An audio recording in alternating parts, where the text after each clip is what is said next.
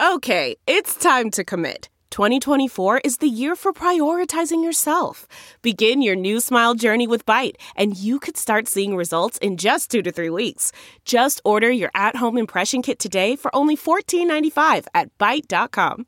Byte Clear aligners are doctor-directed and delivered to your door. Treatment costs thousands less than braces. Plus, they offer financing options, accept eligible insurance, and you can pay with your HSA FSA. Get 80% off your impression kit when you use code WONDERY at Byte.com. That's BYTE.com. Start your confidence journey today with Byte. This week on Buckets, Boards, and Blocks, I am having a friend who is near and dear on. He is one of the most talented comedians, hosts, just all-around talents out there doing his thing in New York.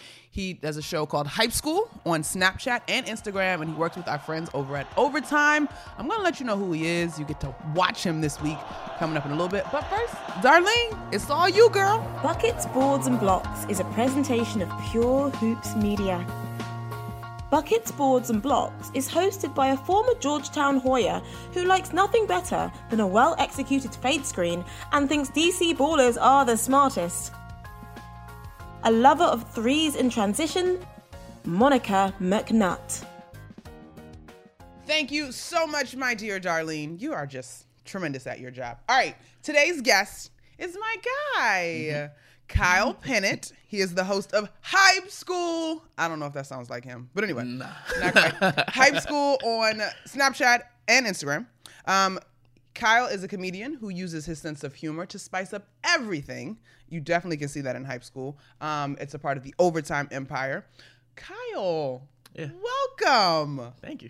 I'm so pumped to have you. All right, so we're going to jump into you as a comedian, you as the host of Hype School. But I just want to share my little first story of when I met Kyle. Let's talk about it. I was coming to do Hype School, myself and, what's your homegirl that's a fire comedian in the area? Vonda Carlo. Vonda Carlo, she's so fun. Funny hilarious. woman. If you get a chance to see her show, go see her. Fiance of the late, great Patrice O'Neal. Oh, didn't know that. Okay. Yeah. Von is great. Chloe Pavlik, Overtime Chloe, was also there. We're doing this Overtime shoot. And we're working with our producer. Travis was there that day and Ugo was there, I think, right? Yeah. And I just remember being like, is this the right host? Like, is this Kyle that's super hype on Hype School? Because you are so low-key in person. Yeah. I'm two different people. What's that about? Is that just the necessity of the business? Because I'm not like, when I'm having fun with my friends, that's when I'm my most animated, my most energetic. And like coming into stand-up, when I was thinking of performing for the first time, I had to ask myself, when am I the most funniest? And then try to emulate that and give somewhat of a performance, so it's not just a guy saying words. Okay. And so that's where it comes in. Like, I try to keep the energy of when something's really funny and then everybody just starts teaming up, and your whole crew is like cracking up laughing. That's the energy I want to embody whenever I actually perform. All right, so how did you come to Hype School? How did that happen? Man, that's so weird. Like, people ask me, like, how do you be successful in social media? I still don't know, honestly. What happened for me is I was working for the government. Shout out to government employment. And I decided I no longer want to work for the government. I had a good job. I was graduating school, about to enter law school, and I just quit everything. And I moved away from my college without finishing. I had 6 credits left. And then I just started doing stand-up. And then this girl I know who I went to high school with named Ugo, she interviewed with Overtime at a job fair for her master's program in NYU. Interviewed, she didn't get the job, but they said, do you know anybody funny? And so like she ended up recommending me to do this project that you can never see because it's been taken down for so many reasons, but you'll never see it. I did it with Buster Scher. It's called Take That L. And from there, we just kept doing more things. Like, I've done a bunch of different pilots with Overtime, but that's the one that like is a moneymaker. Hype School. Hype School. Is the moneymaker. Yeah. Speaking of Overtime pilots, hopefully, I don't know how much we can say about this, but the Summer Throne was something that you used your talents to host this summer in Vegas, which was wild. I do want to add, and in one particular challenge, I could have strangled you because I didn't appreciate your your ill-timed funnies when I'm trying to get out of this super stupid challenge. But anyway, I don't want to give it away. All right, so Let's just give a little bit more love to Ugo because that's my girl, and y'all go way back, and clearly she's opened some major. I've known her since I was like 14 or 15. She's amazing. Yeah, that makes sense. Why you guys sort of quarrel like siblings? Then I get it. Yeah, like I talk to her like somebody I love and know for my entire life, so I'll be more wild with her than I will with anybody else. Makes perfect sense. All right, so my producer, Bruce Bernstein, is usually also my sidekick. So I have to make sure that he's represented in this podcast. And Bruce spent years at ESPN working alongside Stuart Scott. In his notes, he wants to know if that's someone that you've admired. For Bruce, he thinks that your style is sort of like a new school version of what Stuart Scott sort of embodied in terms of pushing the envelope and being fresh and energetic. SportsCenter, Stuart Scott, familiar? All right, here's the thing. So two things. I love talking about sports and I love making jokes, but I don't want to be a sports comedian. Stuart Scott wasn't a comedian, but he was like naturally funny and naturally engaging and naturally authentic. You know what I mean? Like there's no parts of him that I think he withheld from his audience. And so that's why so many people gravitate to him like years after his death. And I grew up in the era where he was the top 10 countdown. Like Stuart Scott, Booyah, all that. Like when Stephen A. Smith was still covering AI, like that was kind of the golden years of me getting into sports. And so that's a high compliment in my opinion. What are your sports loyalties? I have two loyalties, right? Okay. The first loyalty is the Boston Celtics. What? That's I'm surprised to hear that. Okay, why? Why is that? Okay, you got to tell me why. Continue. I fell in love with the Celtics on some bullshit. I don't know. Let me not curse. I fell in love. Safe space. You're fine. Oh, okay. Yeah, it's bullshit. The reason why is because I don't know if you guys remember, like NBA Live back in the day used to let you customize any player, any team, and you could make all the trades you wanted. And so because I could put all my favorite players on the team and then have a random person who doesn't exist who's level 99, I just picked the team with the best colors when I was 8, and it was the Celtics. Green and white. My favorite color at the time. And so now, like, I just kept, that was my team, and it's become my team, and I follow them, and I love them, and I lucked up into a great franchise. Because I could easily love the Cavaliers. Or the Wizards. Or the Clippers. Like you could. Well, the Clippers are kind of cool now. I get it. All right, so let's talk about this love for the Boston Celtics that are actually a really good franchise. Where are you on Kyrie?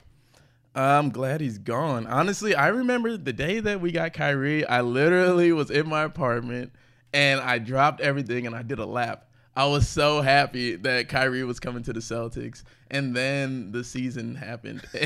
At what point did you say abort? I don't know, probably around the All-Star break. It's like once you realize we're nowhere near as good as we were when we like dominated the Eastern Conference, and the only major difference is we have Kyrie. Like it's supposed to be Kyrie's back, Hayward's back. We're about to run the board in the East. Obviously didn't happen. As we say in the Washington metropolitan area, aka the DMV, thought it was. Bummer. You thought. You thought it was. Bruce is chiming in via text. Bruh, Kyrie was a diva, which you seem to agree with. Not so much that. I don't mind his personality. It's just his play style is so ball dominant. It didn't give a lot of space to the guys like Tatum and Brown who needed their space to shine. Even Scary Terry didn't he didn't get what he should have gotten, and I think that's the major reason we lost Horford. All right, so following your team, one of the things that I felt like went under the radar last year was the role that Brad Stevens played or did not play in the lack of success, we'll call it.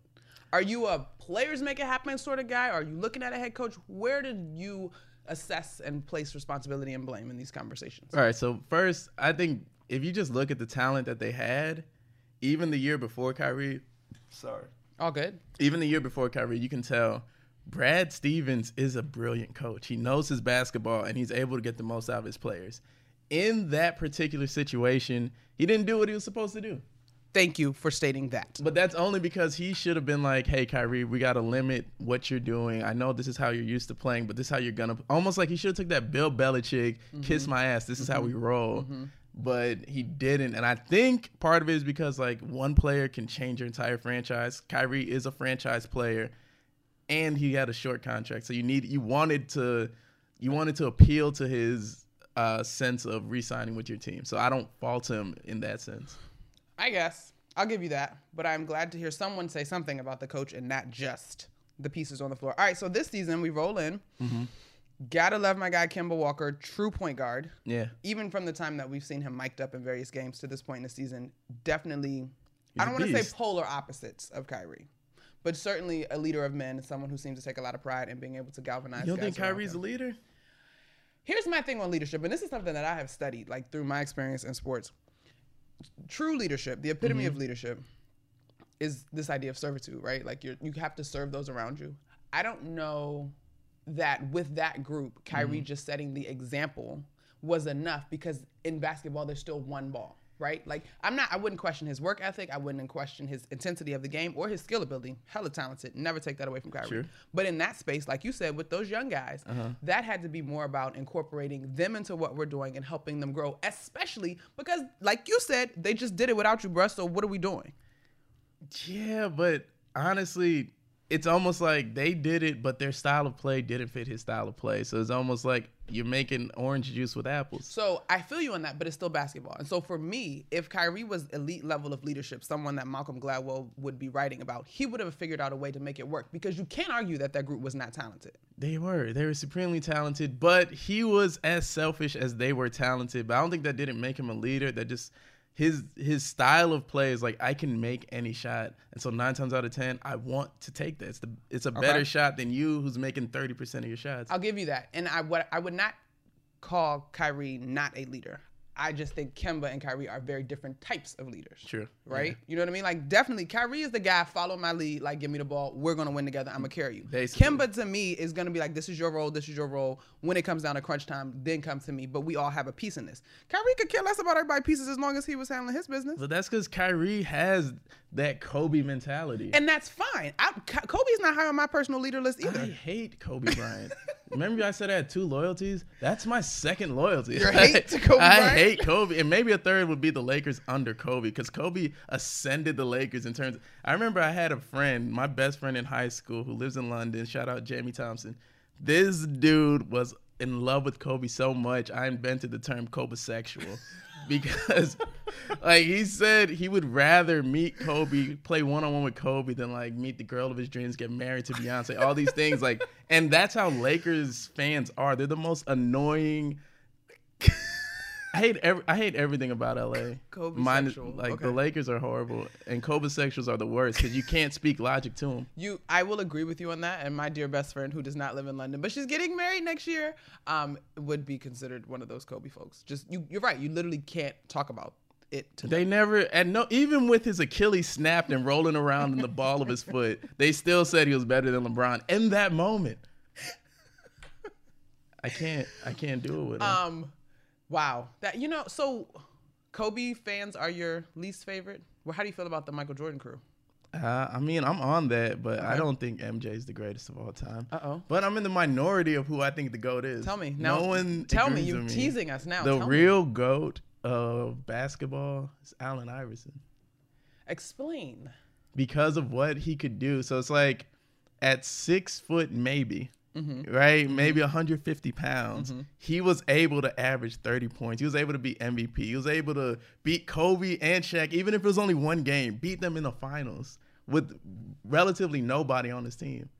That is a feat that probably is highly underrated. I agree with you. But so your argument is predicated on the skill set and the natural abilities that one has? It's that, but then it's also like the same influence that Michael Jordan had. Like in sneakers, no one can touch MJ in sneakers. Well, how about in overall fashion? You can't touch Facts. Allen Iverson. The whole rule was changed because of AI. You really can't mess with what this guy's done. Like his crossover is so dope, they had to outlaw it. Yeah. Right? Like it's like Shaq. It's like anytime you get something that's so dominant, eventually they make rules to make it fair for other people. You're Georgetown. I don't even have to. That's what I loved it. I'm with it. Bring it. I'm here for it. Iverson is the GOAT. I don't see anybody. If he was 6'8" and still had his same skill set, easily, there wouldn't be an argument, because he'd be able to do everything Michael could do. He's going to do the LeBron blocks. With his athleticism, he's dunking over everybody. I will say, I think if he was 6'8", that takes away from what we love. Which is what? In that he was this guy who was supposed to be sort of counted out at each level, whether you talk about his time in Virginia, getting to Georgetown, getting to the pros. Like, he wasn't supposed to achieve what he did. You could argue that Michael's path, outside of the part in his speech where he mentions getting picked last or not chosen for his high school varsity team, whatever. Yeah, varsity, though. You're still on a team. And that's what I'm saying. You could argue that he was sort of groomed between his natural gifts and abilities, going to a thoroughbred university in North Carolina and then going to the NBA. Whereas AI, I mean, he didn't win a title at Georgetown. At that point, I mean, that was the tail end of Coach Thompson's greatness, sort of, kind of. And that was more part of his legacy because of what he went and rescued AI from. Yeah. I love that, though. That's actually, all right, so I didn't plan to take this here, but you're a smart guy, and I love having conversations with you. Do you think AI would get more credit if not for what some would argue his checkered? I don't think so, man. Because honestly, I think that's like some old people stuff. Like there's only a select few people who really appreciate AI, and that's the people who are alive to see him play. It's like the people who appreciate what Grant Hill was. Most of them are only the people who saw him before the injury. Got it. And I think that's where Allen Iverson is. Like, if you're around to see him play, you don't question it, right? And then there's old people who are old people are always old-fashioned in that they're like, he doesn't act like Larry Bird. He's not Magic Johnson. Like, it's that type of person who's like, you're going to be forgotten anyways. So I'm not really caring about your opinions, right? Because we're moving forward. Like, more people's mentalities now. Kobe's mentality is way closer to Allen Iverson than it was to like a Magic Johnson. Okay. His personality, the way he's like, I don't give a damn about you. He'll talk trash to anybody. That's more Allen Iverson. For sure. Everybody we love, like how we love the sound bites in the interviews, that's Allen Iverson. He's just himself when he comes to that podium. He's not hiding himself. He's not hiding his background. He's not hiding his influences. I couldn't even tell you the type of person Michael Jordan is, honestly. He likes to sell shoes. We know that. I know like shoes, cigars, and young white women. I don't know anything else about Michael Jordan. That's hilarious. I think that's a very good point. And I would agree with you that the guys that are most authentic are the ones that endear themselves to us, even if we love to hate them, right? Like, because now I'm thinking, to your point about who brings me Allen Iverson, a guy like Russell Westbrook, who isn't always light and fluffy with the media. Sometimes he's very gruff. I think even you could say Joel Embiid, sort of, kind of. I don't know how much I buy this whole thing with Cat and him for real in real life, but whatever. Nah. But I agree with you, the athletes that are most authentic. All right, so doing it right now. Not your greatest of all time. Doing it right now. Who are your top 3, top 5? What you got for me in the NBA right now? Your personal. I'm not saying, like, tell me who you rocking with. All right. I'll give you my number one player who's not at his best right now is Chris Paul, my favorite player. Okay. I'm just a fan of short guys. Like, if you see a trend, like Iverson, Chris Paul, Steve Nash. Is Muggsy Bogues on this list? Nah, but Isaiah Thomas. Like, I'm in love with point guards. So that's who I modeled myself after when I figured myself a basketball player back in the day. How long was that? Did you get buckets? I didn't. Yeah, I stopped hooping like the same time I started doing stand-ups, like 4 or 5 years ago. Okay. I just stopped playing because I was like, well, I got to devote myself to something. Why am I in the gym if I'm not going pro at this? This thing I can actually be good at and make money off of. All right. But, all right, so my top 5 in the league right now. Chris Paul? No, I'm just telling you, he's my favorite. Okay, favorite. So top 5. Every list, I want to put him above everybody, but Chris Paul excluded. Okay. Right now, I got to put Westbrook. Jason Tatum's sneaky good, man. I believe in him, but he's not there yet. I'm going to leave him off my list, but I just honorable mention Jason Tatum, Kyrie Irving, Kevin Durant, even though he's injured, Steph Curry. I'm surprised by that from you, but go ahead. Steph? Yeah. What he's all right, let me finish and then I'll let you. I'm at 4 right now. And number 5, my 5th best player might be Giannis. All right. That's a solid list. Definitely with you on Russ, Giannis. Holy. And wait, above everybody. Sorry, we're throwing Giannis off that list. Okay, number 1, Giannis. LeBron James. I'm sorry. I apologize, King. I didn't mean it. But you played for the Lakers. What does that do to your heart? This is what it's like, right? So, like, to give you an analogy, I'm blessed enough to be alive long enough. I'm young enough to see Jordan play for the Wizards, but I'm too young because that's all I remember. Like, I don't really remember the Bulls days. I was alive, but I don't remember it. You know what I mean? The Wizards is all I remember, which is Oh God. it's about as equal as being alive and only remembering like Jesus' execution. You just remember the worst part of it, even though you were alive throughout. And so that's how I feel about LeBron right now. It's like if I died today, my last memories are gonna be like him on As the a cross Laker. right now. Like, and just it's disgusting to But see. you were there for peak LeBron going back to Cleveland and the 2 in Miami. 3? It's almost like every time I turn on the screen, it's like I'm watching somebody throw up into a butthole. Like it's just I'm These physically disgusted watching one of my favorite people. When Chris Paul, when that trade got blocked, I celebrated. Like, I probably was it too. almost ruined my life.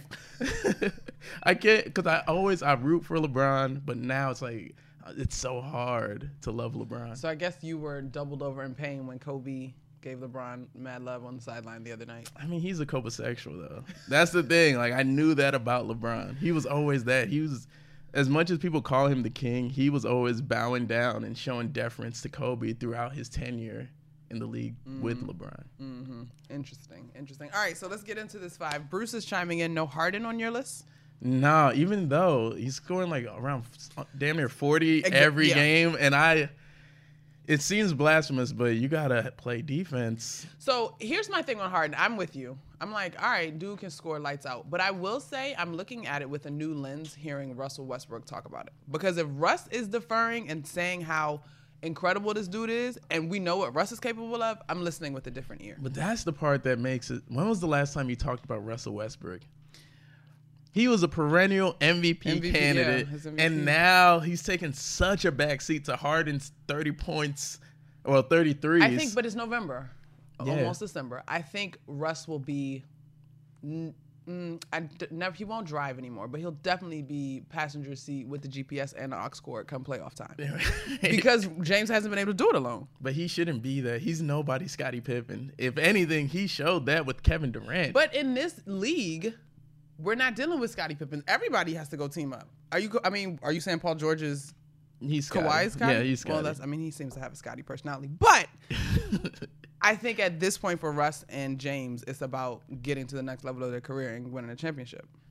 Yeah, but also it just doesn't seem like the Westbrook I know. And if you're getting, But this goes back to the conversation about being a leader, right? And this is a different form of leadership, but it takes those chameleon-like qualities. I feel you 100%, but it's almost adapt or die. Like these Bama's trying to get to a title. But I don't think that's all right. So one in D'Antoni's crazy way of playing, Harden is everything he dreamed Carmelo would be, right? You're gonna shoot nonstop and make a good clip of what you're putting up. Unfortunately, it's at the expense of Mr. Triple Double. Like when he takes like 12 dribbles before his step back. There's so much time just being chewed off the clock that is not a lot to go around when you want everybody to get off individually, which the Rockets are built to have role player, James Harden.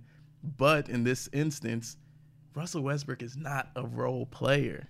He's supposed to show up like Tyson in the terry cloth, punch you in the mouth, put on some skinny jeans and put in a blouse, and then just walk off into the sunset. Yes, but I think you have to separate what we know into what is, right? Like this is growth. To me, this is a tremendous degree of growth. And I don't know, I don't even know the length of Russell's deal in Houston. I wouldn't be surprised if that's not his last stop. But if this is what it takes to get to a title, like that's where we are. Well, I don't think they're going to do it. They're not better than the Clippers. They're not better than the Clippers. They can get to a Western Conference title. Maybe. I mean, I think it's going to be like a Staples Center Conference Finals. But if it's not, I could see them there. Yeah. Or maybe the Nuggets, one of them. I love the Nuggets. The Nuggets make me really excited about the future. I'm a big fan of the Jazz, though. They make me really excited about the future, too. All right, you mentioned Carmelo Anthony. He's going to Portland. Are you a Carmelo guy? I love Bello. Yeah. I did, too. I loved him at Syracuse. Like, almost would have gone to Syracuse. Because of him? Because of him. But he was gone you already. wouldn't even be playing for the same coach. It's true. But I was so in love with Melo. Like, I was the ball girl at a game when he came to play Georgetown, and it was like, oh my God. And some of his He's little right braid there. sweat hit you in the cheek.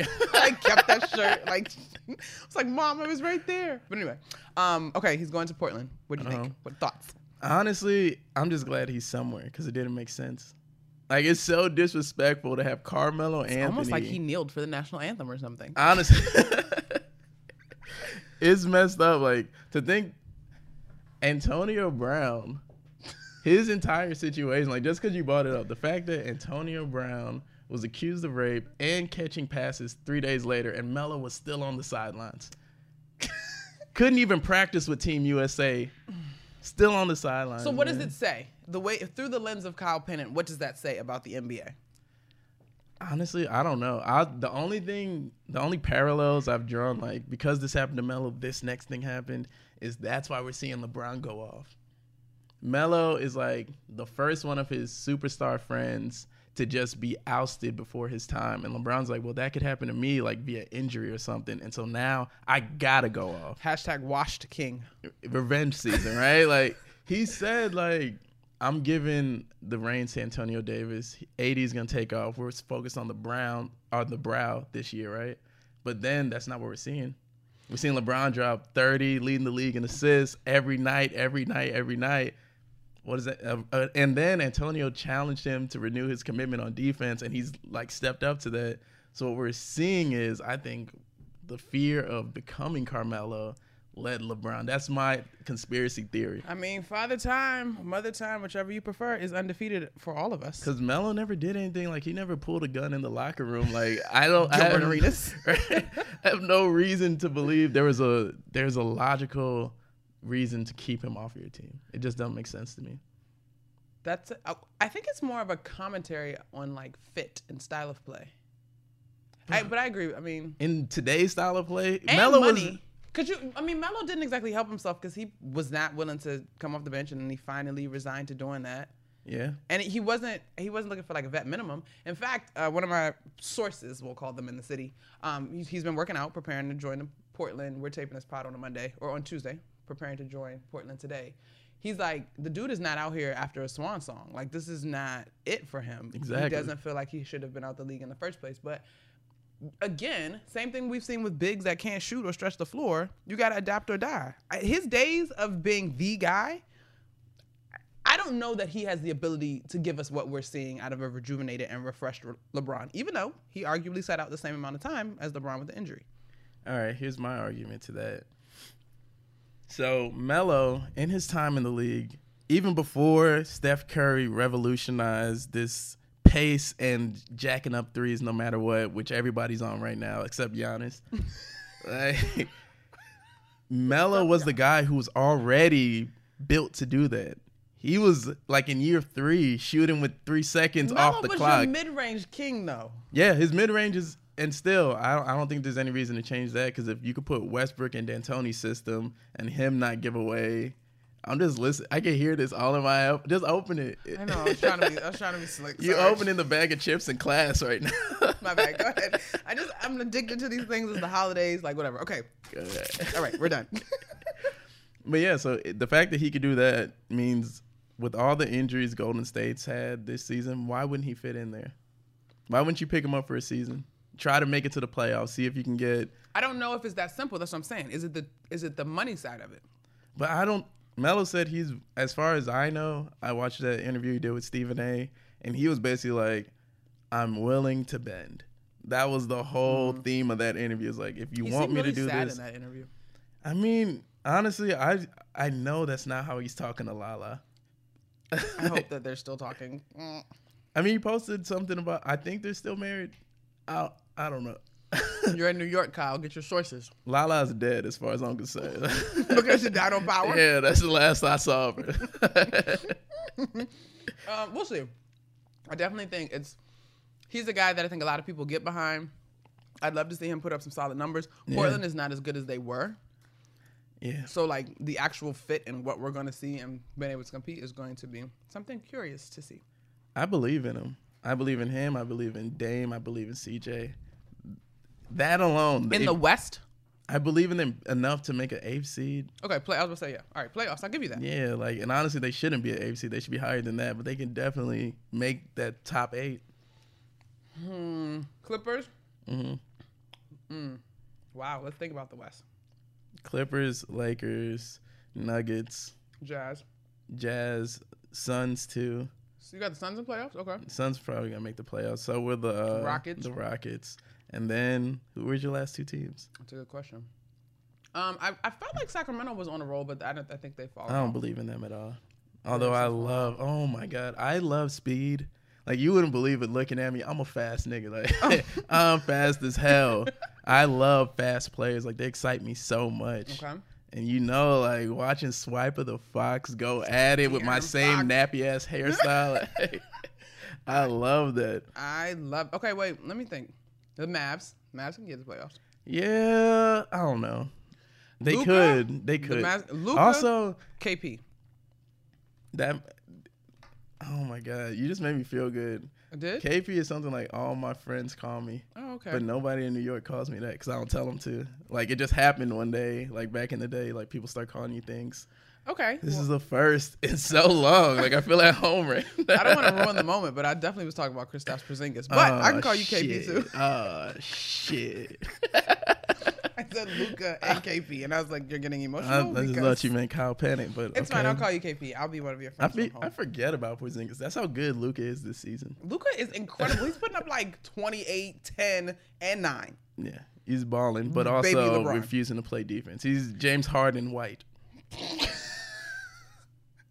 We did have a conversation last night on the show about his durability over time, because Alan Hahn, our guy, we love Alan Hahn, was saying that if you look at him, he's kind of got a dad bod thing going on. And so yeah, he is chubby. We've got to see the longevity that's going to come along with that. All right, Western Conference for real? Yeah, wait a minute. Can we talk about this? Why is it that when the Mavs get a foreign player, his body looks like shit? Dirk was built like a soccer coach. Dirk was 7 feet tall though. Yeah, but also couldn't run. He could shoot. Didn't need to run. Didn't need to run. Didn't need to work out. Didn't need to do sit-ups. Dirk is married to a black woman, so Dirk is fine by me. Kristaps, he looks like an albino Somalian. He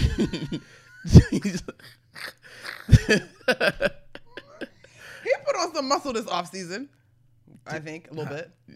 It's got to be little. Albino Somalian. Listen, but if these people get it done, what's our boy in Denver with the super dad bod that was crushing? Oh, you talking about Djokovic? Yeah, come on, dad bods could be in. Yeah, you foreign players got to work out, man. Why? Was Steve Nash the last fit foreign player? I mean, we got Frank Ntilikina. Well, I mean the white York. ones. The black guys, I don't know what it is with us. We put on muscle accidentally. Mario Hezonja's fit, kinda. I think. I don't even know what team he was here last year. I don't know where he is now. I'm trying to think now. You know, Kyle, this is. These are good points. This is definitely something to evaluate. What's his guy? Does Iggy Bragdakis count? Because he's in great shape. Wait, put me up on this guy. He went to Michigan. He's on the Knicks roster now. That's why I don't know. But he's not. I don't know if he's like true European. Like he went to Michigan and he spent time in the States, so maybe he doesn't count. Okay, maybe. But he's in great shape. I'm trying to think of like real European guys. This is Monica. Like, which white guys do I got the hots for? That's hilarious. Bruce is chiming in. We got Djokovic, the tennis player. He's in great shape, but we're sticking to basketball. Wait, For the sake of this conversation. Talking about Novak? I mean, he is in phenomenal shape. I don't know. You know, it's weird. Tennis players, I don't know. I don't want to ruin your podcast. Is this edited after? It absolutely All right, is. I can say whatever then. Like, tennis players have these weird, like, porn-loving forearms. Like, their calves are huge, their forearms are massive, and then their bodies, they just look like preteens. I don't understand. Like, the men are like that. The women have fitness bodies all over. Like, they have the complete package every time. Toned shoulders, toned whatever. The men, it's like it's only calf raises and beaten off if you're a male tennis player. It's so odd. I cannot deal with you. And Bruce chimes in. He wasn't talking about tennis. He was making a correction because I said the wrong name when we were talking about Joker. Oh, the Joker. That is true. Joker. I don't know if I know his real name. Bruce, what's his real name? Write to us in the... I always just call him that, the Joker. Joker. Yeah. I can't say his real name. All right. So this is a fantastic conversation, Kyle. We appreciate you coming on the pod. Now, we got to wind this thing down. Let's do it. Joker Nuggets. What is his actual name? I'm looking it up. I don't know his first name at all. Nikolai Jokic. I did know that. There we go. I did know We knew that. We're smart. We're basketball people. We follow basketball. All right. So here on Buckets, Boards, and Blocks, Mm-hmm. I gotta figure out where I want to keep. Oh wait. We can't let you go without talking about your favorite comedian of all time. Okay. Like, who's somebody that you love, and then Bruce wants to know your favorite Celtic, since that's your team. Oh, okay. So you tell me which way you want to go first. You're the host. All right, let's end with comedy. We'll end That's with what I comedy. wanna All be right, let's remembered for. rewind back to the Celtics. That's your team from NBA Live as a kid, 2K, whatever you But want. also, I grew up in St. Louis, so Which I does had- not make sense. What team do we have to root for? We pick. Oh, okay. When you grow up with no team, you choose the team. There is no home team. That's why when you said it, I was like, "What? The Celtics? Like, you grew up in St. Louis?" I'm thinking New Orleans, thinking Dallas, maybe. New Orleans, the Hornets. I mean, I don't know. You already grown up in St. Louis. You might as well pile Nobody on. was rooting for Curry. Del Curry? No, not a thing. Might as well pile on. All right, give us your favorite Celtic. Okay, wait.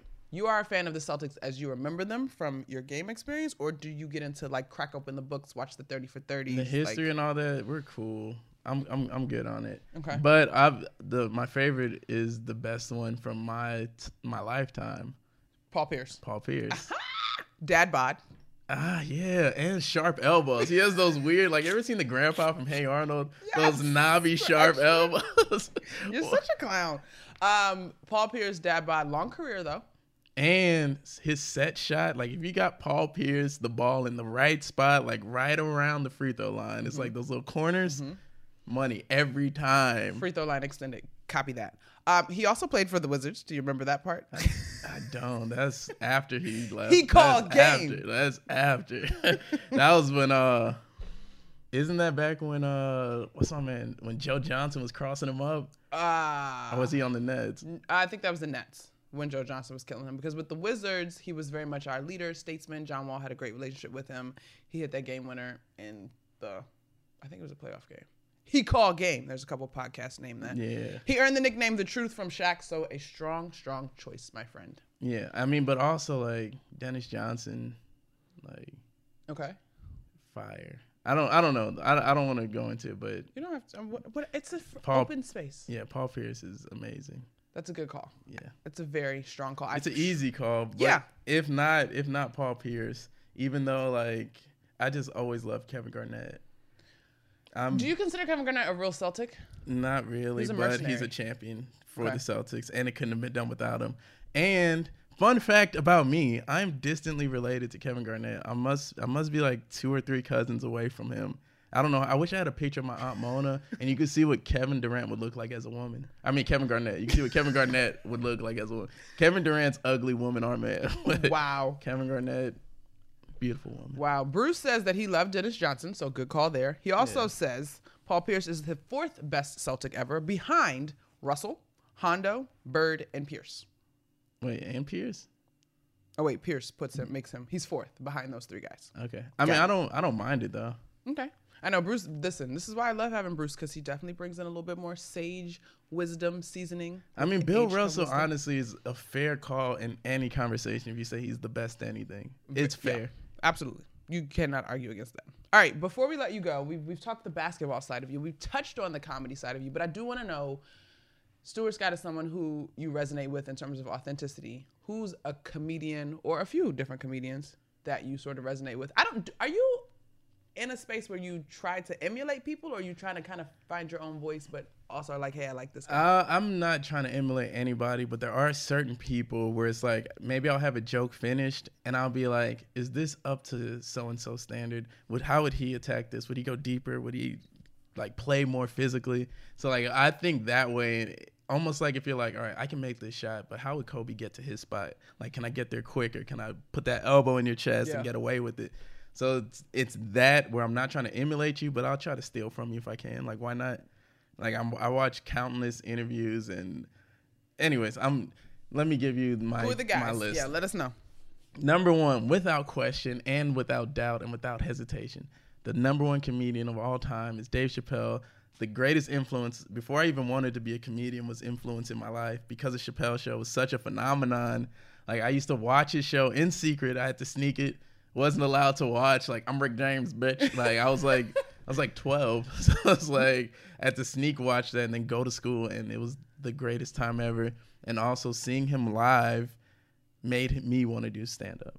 Where did you see him live? In St. Louis. I went to University of Missouri, which is about 2 hours away, hour and a half. Drove down there, watched him with one of my best friends. And like while he's on stage, I just get like the sensation, like chills. I'm like, yo, I need to try this. And then like 6 months later, I dropped out of college and moved away from everything. Does that make you a Chappelle sexual? I guess I don't want to kiss him, but I guess, yeah. That's cool. I know we were supposedly winding this down, but you dropped everything. You 6 credits away from a degree. 6. I happen to know that your mom has Jamaican heritage. Yes. Yeah. That didn't play well. I didn't tell him. Well, here's the thing. So when I dropped out, I was taking my last 6 credits online. So I was enrolled, and I was like, hey, Mom, Dad, I don't need to be here to finish these classes. I'll just move home. Okay. And so then I went down there. And when I was down there not taking my classes, I was doing open mics. And the only reason I moved back to Houston from Missouri was because there was no place for me to do open mics where I was in college. And then I could like live with my parents for free and do these open mics. I had like a couple thousand saved up for my job. And that worked for how long till they put it together? They didn't. So I did that. Does your mom think that you have graduated from the University of Missouri? Well, they went to my graduation. Because when you're enrolled like in that, so it's like the last few credits were supposed to be. Were you there? Yeah. Okay. They called my name, all that. Like, I qualified for graduation. Matter of fact, if you have a political science degree, I probably know more about it than you because I took so many poli-sci classes, more than like was required. And then I also was supposed to get a sociology degree, so I was dual degrees that I just said kiss my ass to. So do your parents know to this day that you? Yeah. Okay. So what happened was I ended up saying like, oh, you know what? I think I want to go to law school in New York. So guys, I'm gonna move to New York. And this is after like 3 months of doing stand up. And the only reason I moved to New York is because like I'm getting bumped off lists. I'm doing piece of shit open mics at 1 a.m. And I'm like, this doesn't make sense when I think I'm better than everyone here. At least if I move somewhere where the talent pool is real, I'll feel less bad about it. And to this day, I don't feel less bad about it. I'm gonna be honest, but it was a great decision. And they found out like after I moved here, I was like on the way to the airport, I told my dad like, so here's why I'm really moving to there. And he's like, what? He was very like not with the shit. But then, I got here, and a few months later, maybe like 8 months, 9 months, my dad was in town. I did a show at NYU. He came and saw me, smashed that show. People coming up to me afterwards, whatever, and then he was like, okay. Aw, you have their blessing now. Yeah. That's dope. Okay, Dave Chappelle. All right, who else you got? Dave Chappelle, number one. I'll give the local guys because the other guys aren't as great. Attention, listening audience, if you're in the New York area, the local guys. Here we go. But more than just local, but I mean like the guys I run with now. So Andre D. Thompson, he just I don't know if he won. He's at least a finalist for NBC Stand Up Showcase, which is a national search. He just went out and performed for them in LA. Killed that. He has networks, agents, everybody's on his back. He's been doing it for like 8 years. Dude's a beast. Nice. My guy Nico White, another beast. He's everywhere. Performs at the Comedy Cellar. He's been on True TV. He's done everything, and he's 25, but he's my OG in stand up because he's been doing it for like 12 years. Nice. Dean David, up and comer. He's fire. He has a cool podcast, Under the Sheets, where you make a pillow for it and you get in it. But also, killer podcast, killer comedian, future legend. Nori Davis. I don't know. He's been on 2 Dope Queens. He's been on a lot of stuff. I like that show. He's a monster. Hey, I know we have this. I'm sorry to cut you off, but we have this conversation too about comedians. What do you think of the Black Lady Sketch Show? I have never watched it. Okay. But I have not heard good things. There are some sketches that really resonate and others that I'm like, okay, maybe not. That's what I don't like about it, because I think if you're not SNL, you don't have the luxury of taking sketches off.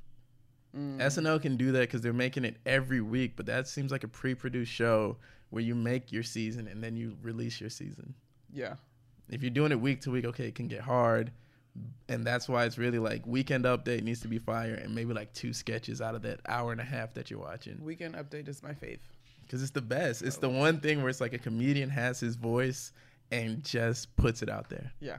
Everything else is like, you got to be a character. You got to be this. You got to be that. Comedy is hard. It's not so hard. I've seen you do it. So here's our funny little story since we're doing this on YouTube. Kyle, I shared with Kyle that it's something that I wanted to explore, right? Because being in the TV business, I do think the pliability, the quick twitch mentally, being able to respond makes people more authentic. And comedians have to be able to do that, right? Like you're reacting, you're telling good stories. Essentially, it's all storytelling. So I shared with Kyle that I was kind of interested. And then we found out we were having a talent show at this thing we were both at. And so Kyle's like, you're doing stand-up tonight, right? And I was like, I am? Am I? And so the question, though, like you said earlier, was like, when do you feel the most funniest, right? Yeah. And so I think when I'm with my homegirls making astute observations, but they're like hilarious, like that's when I'm flexing a little bit in my comedy bag, so to speak. But it's hard. I can't say that. I can't agree with you. The business side of it is way hard for me. But I think it's hard because you don't know your audience all the time. Nah, but that's not it, because it's not about the audience. I don't really care about the audience.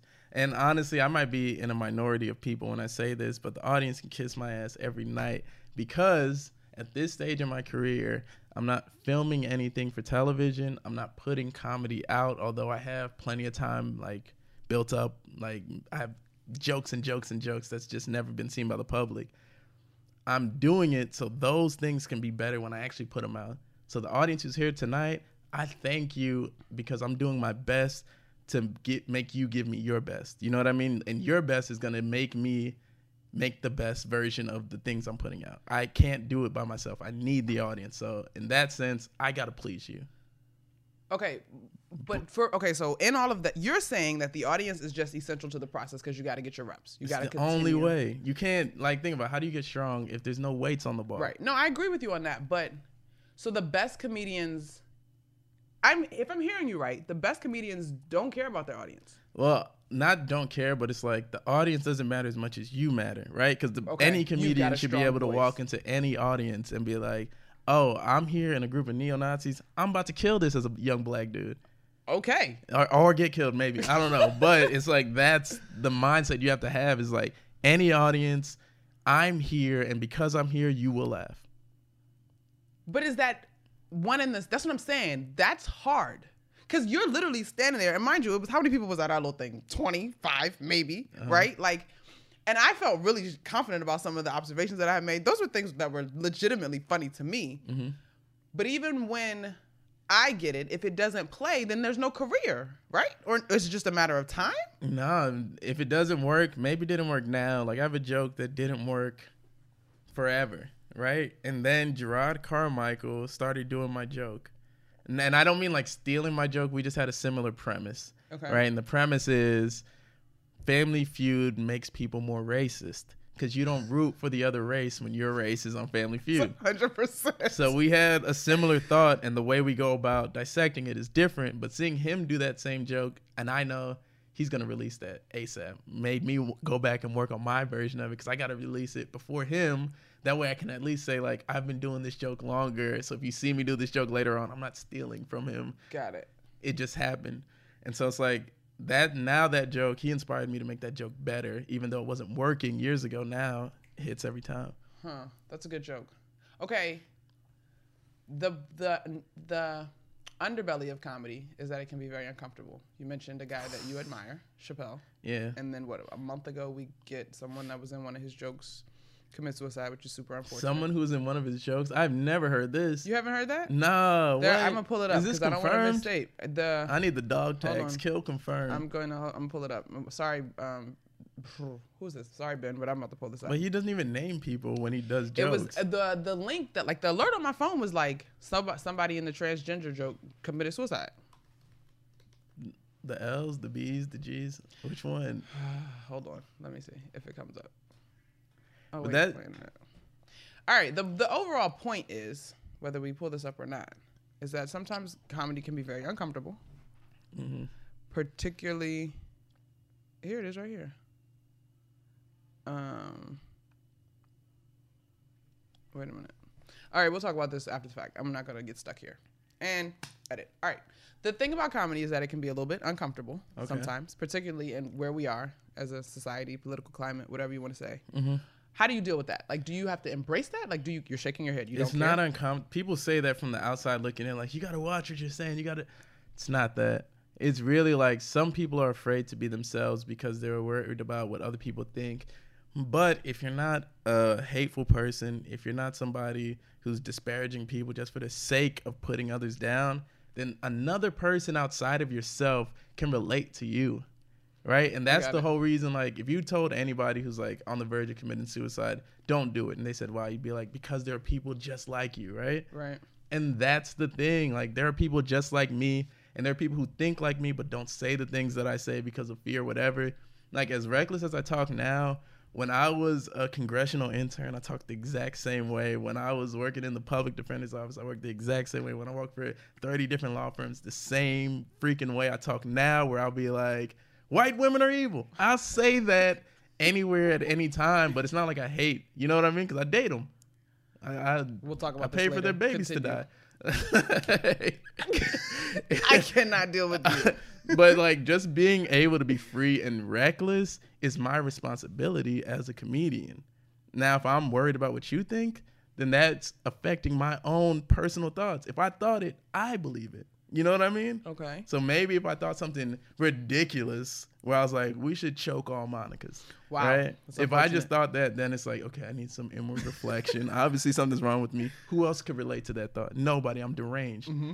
But I'm a sane person. I relate to people. I'm a real person. Like, I'm of my community. People can relate to the things I have to say. All right. That's a good way to put it, because you're right. Even though you might bristle at a joke sometime, there is like, well, it is kind of confusing to have to deal with X, Y, Z or whatever. I like to come from a place where you disagree with my premise of my joke. You do like to come? I love that. I like to start a joke off with you disagreeing with the joke, and then give you so much logic that you got to be like, That makes sense. Like, you saw me do, I would say I did like 20 minutes of jokes for you guys. You guys let me do a private stand-up session. So fun. You're so talented. Thank you. I did like 20 minutes of jokes, and one of those jokes that I did was, I have this math problem that's like a woman's worth $8. A good woman's worth $8, right? What woman can agree with that? What regular person can agree with that? But then you'd be like, oh, it is a little bit rational once he gets into the real, like, the meaning of it is rational. The logic behind it is sound. So you're like, oh, he's just being silly. Mm-hmm. You know what I mean? Mm-hmm. But the whole purpose, like, that joke's so deep now, where the purpose of the joke is value women. Yeah. That, and I wish we won't, because you guys got to check out Kyle when you get an opportunity. But that was, because definitely when you start that joke, I was like, and then we go down this rabbit hole, and it was a very creative, comedic way to make the point, which was a strong point. What NBA player do you think would be a good comedian? Oh, it's Blake Griffin. He's apparently a comedian now. Him because he's a comedian. We know that. Not him. But who's actually funny? Joel Embiid, probably. Could do stand-up, or could be like a funny guy in a movie? He could be a funny... I mean, Shaq is already that. Yeah. Like, he could be Shaq in a movie, making cameos for sure. Okay, who could do stand-up other than Blake? Like, just of what you know, what you kind of perceive. I like Andre Drummond, man. I've hung out with him. He seems like he's made me laugh in a private conversation. So I think if he worked at it, he's a pretty engaging dude. He's like one of those big men who's atypical for a big man. He has like super engaging, doesn't have this crazy voice that's hard to listen to. I like him. I like who's really funny. Westbrook is funny. Like, I can see Westbrook, he could be like a Larry David type of comedian, where he's just talking about all the things that annoy him and just going in on it with full anger and contempt. Excuse me. Don't you? That was funny. I was joking a little bit. I can see that. All right, Kyle, this is how we wrap things up on Buckets, Boards, and Blocks. Bruce, feel free to text in how you think we should give Kyle a category for this. The bucket, I'm thinking of the category as I talk this through. The bucket is the A++ thing. It's something that you love. Give me more of this.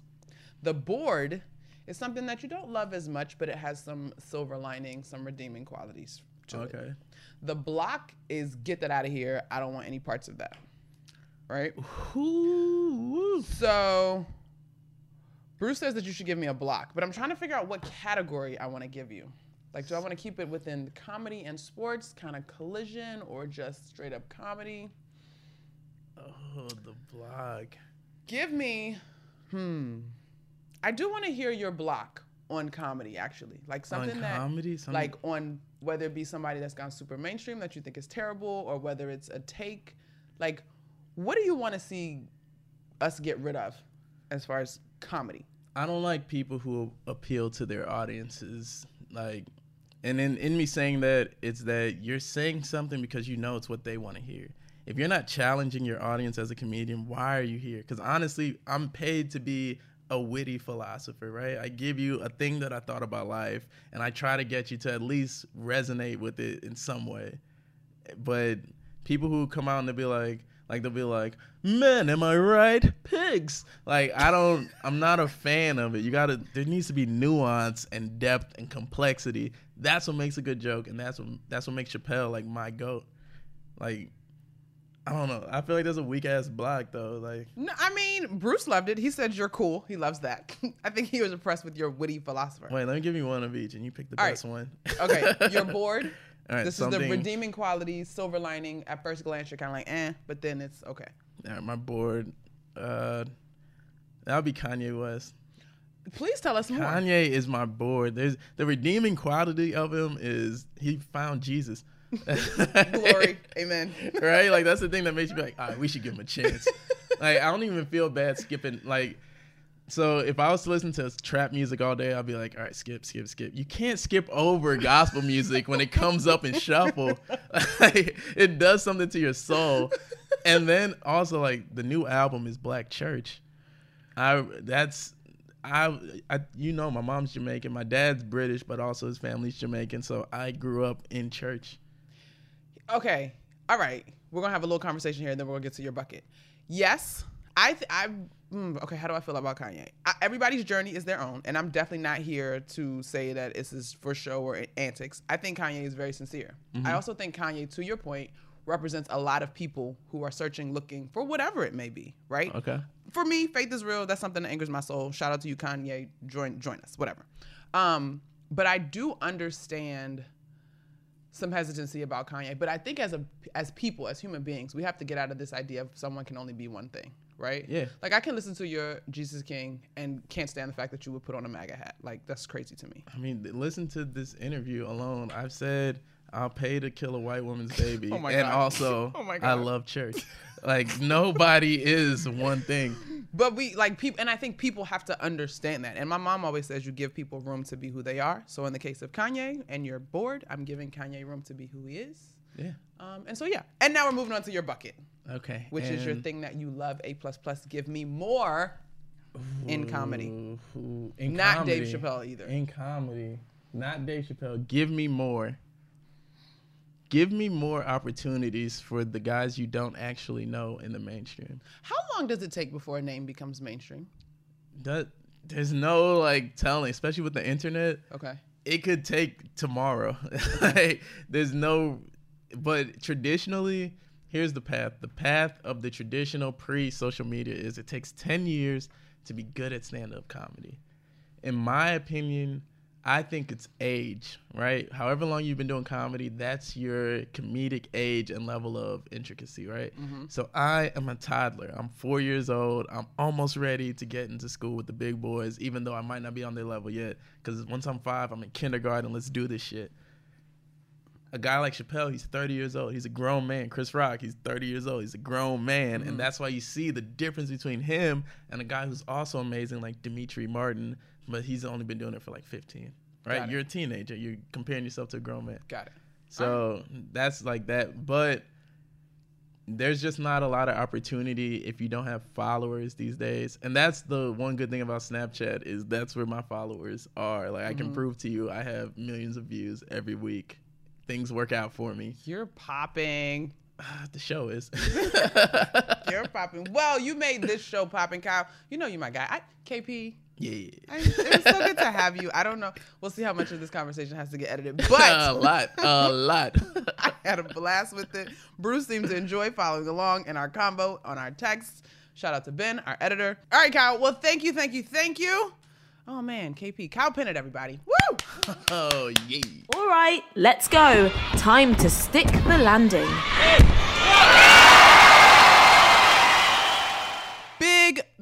Big thanks to our guy, Kyle Pennant, for coming through and rolling with me for Buckets, Boards, and Blocks this week.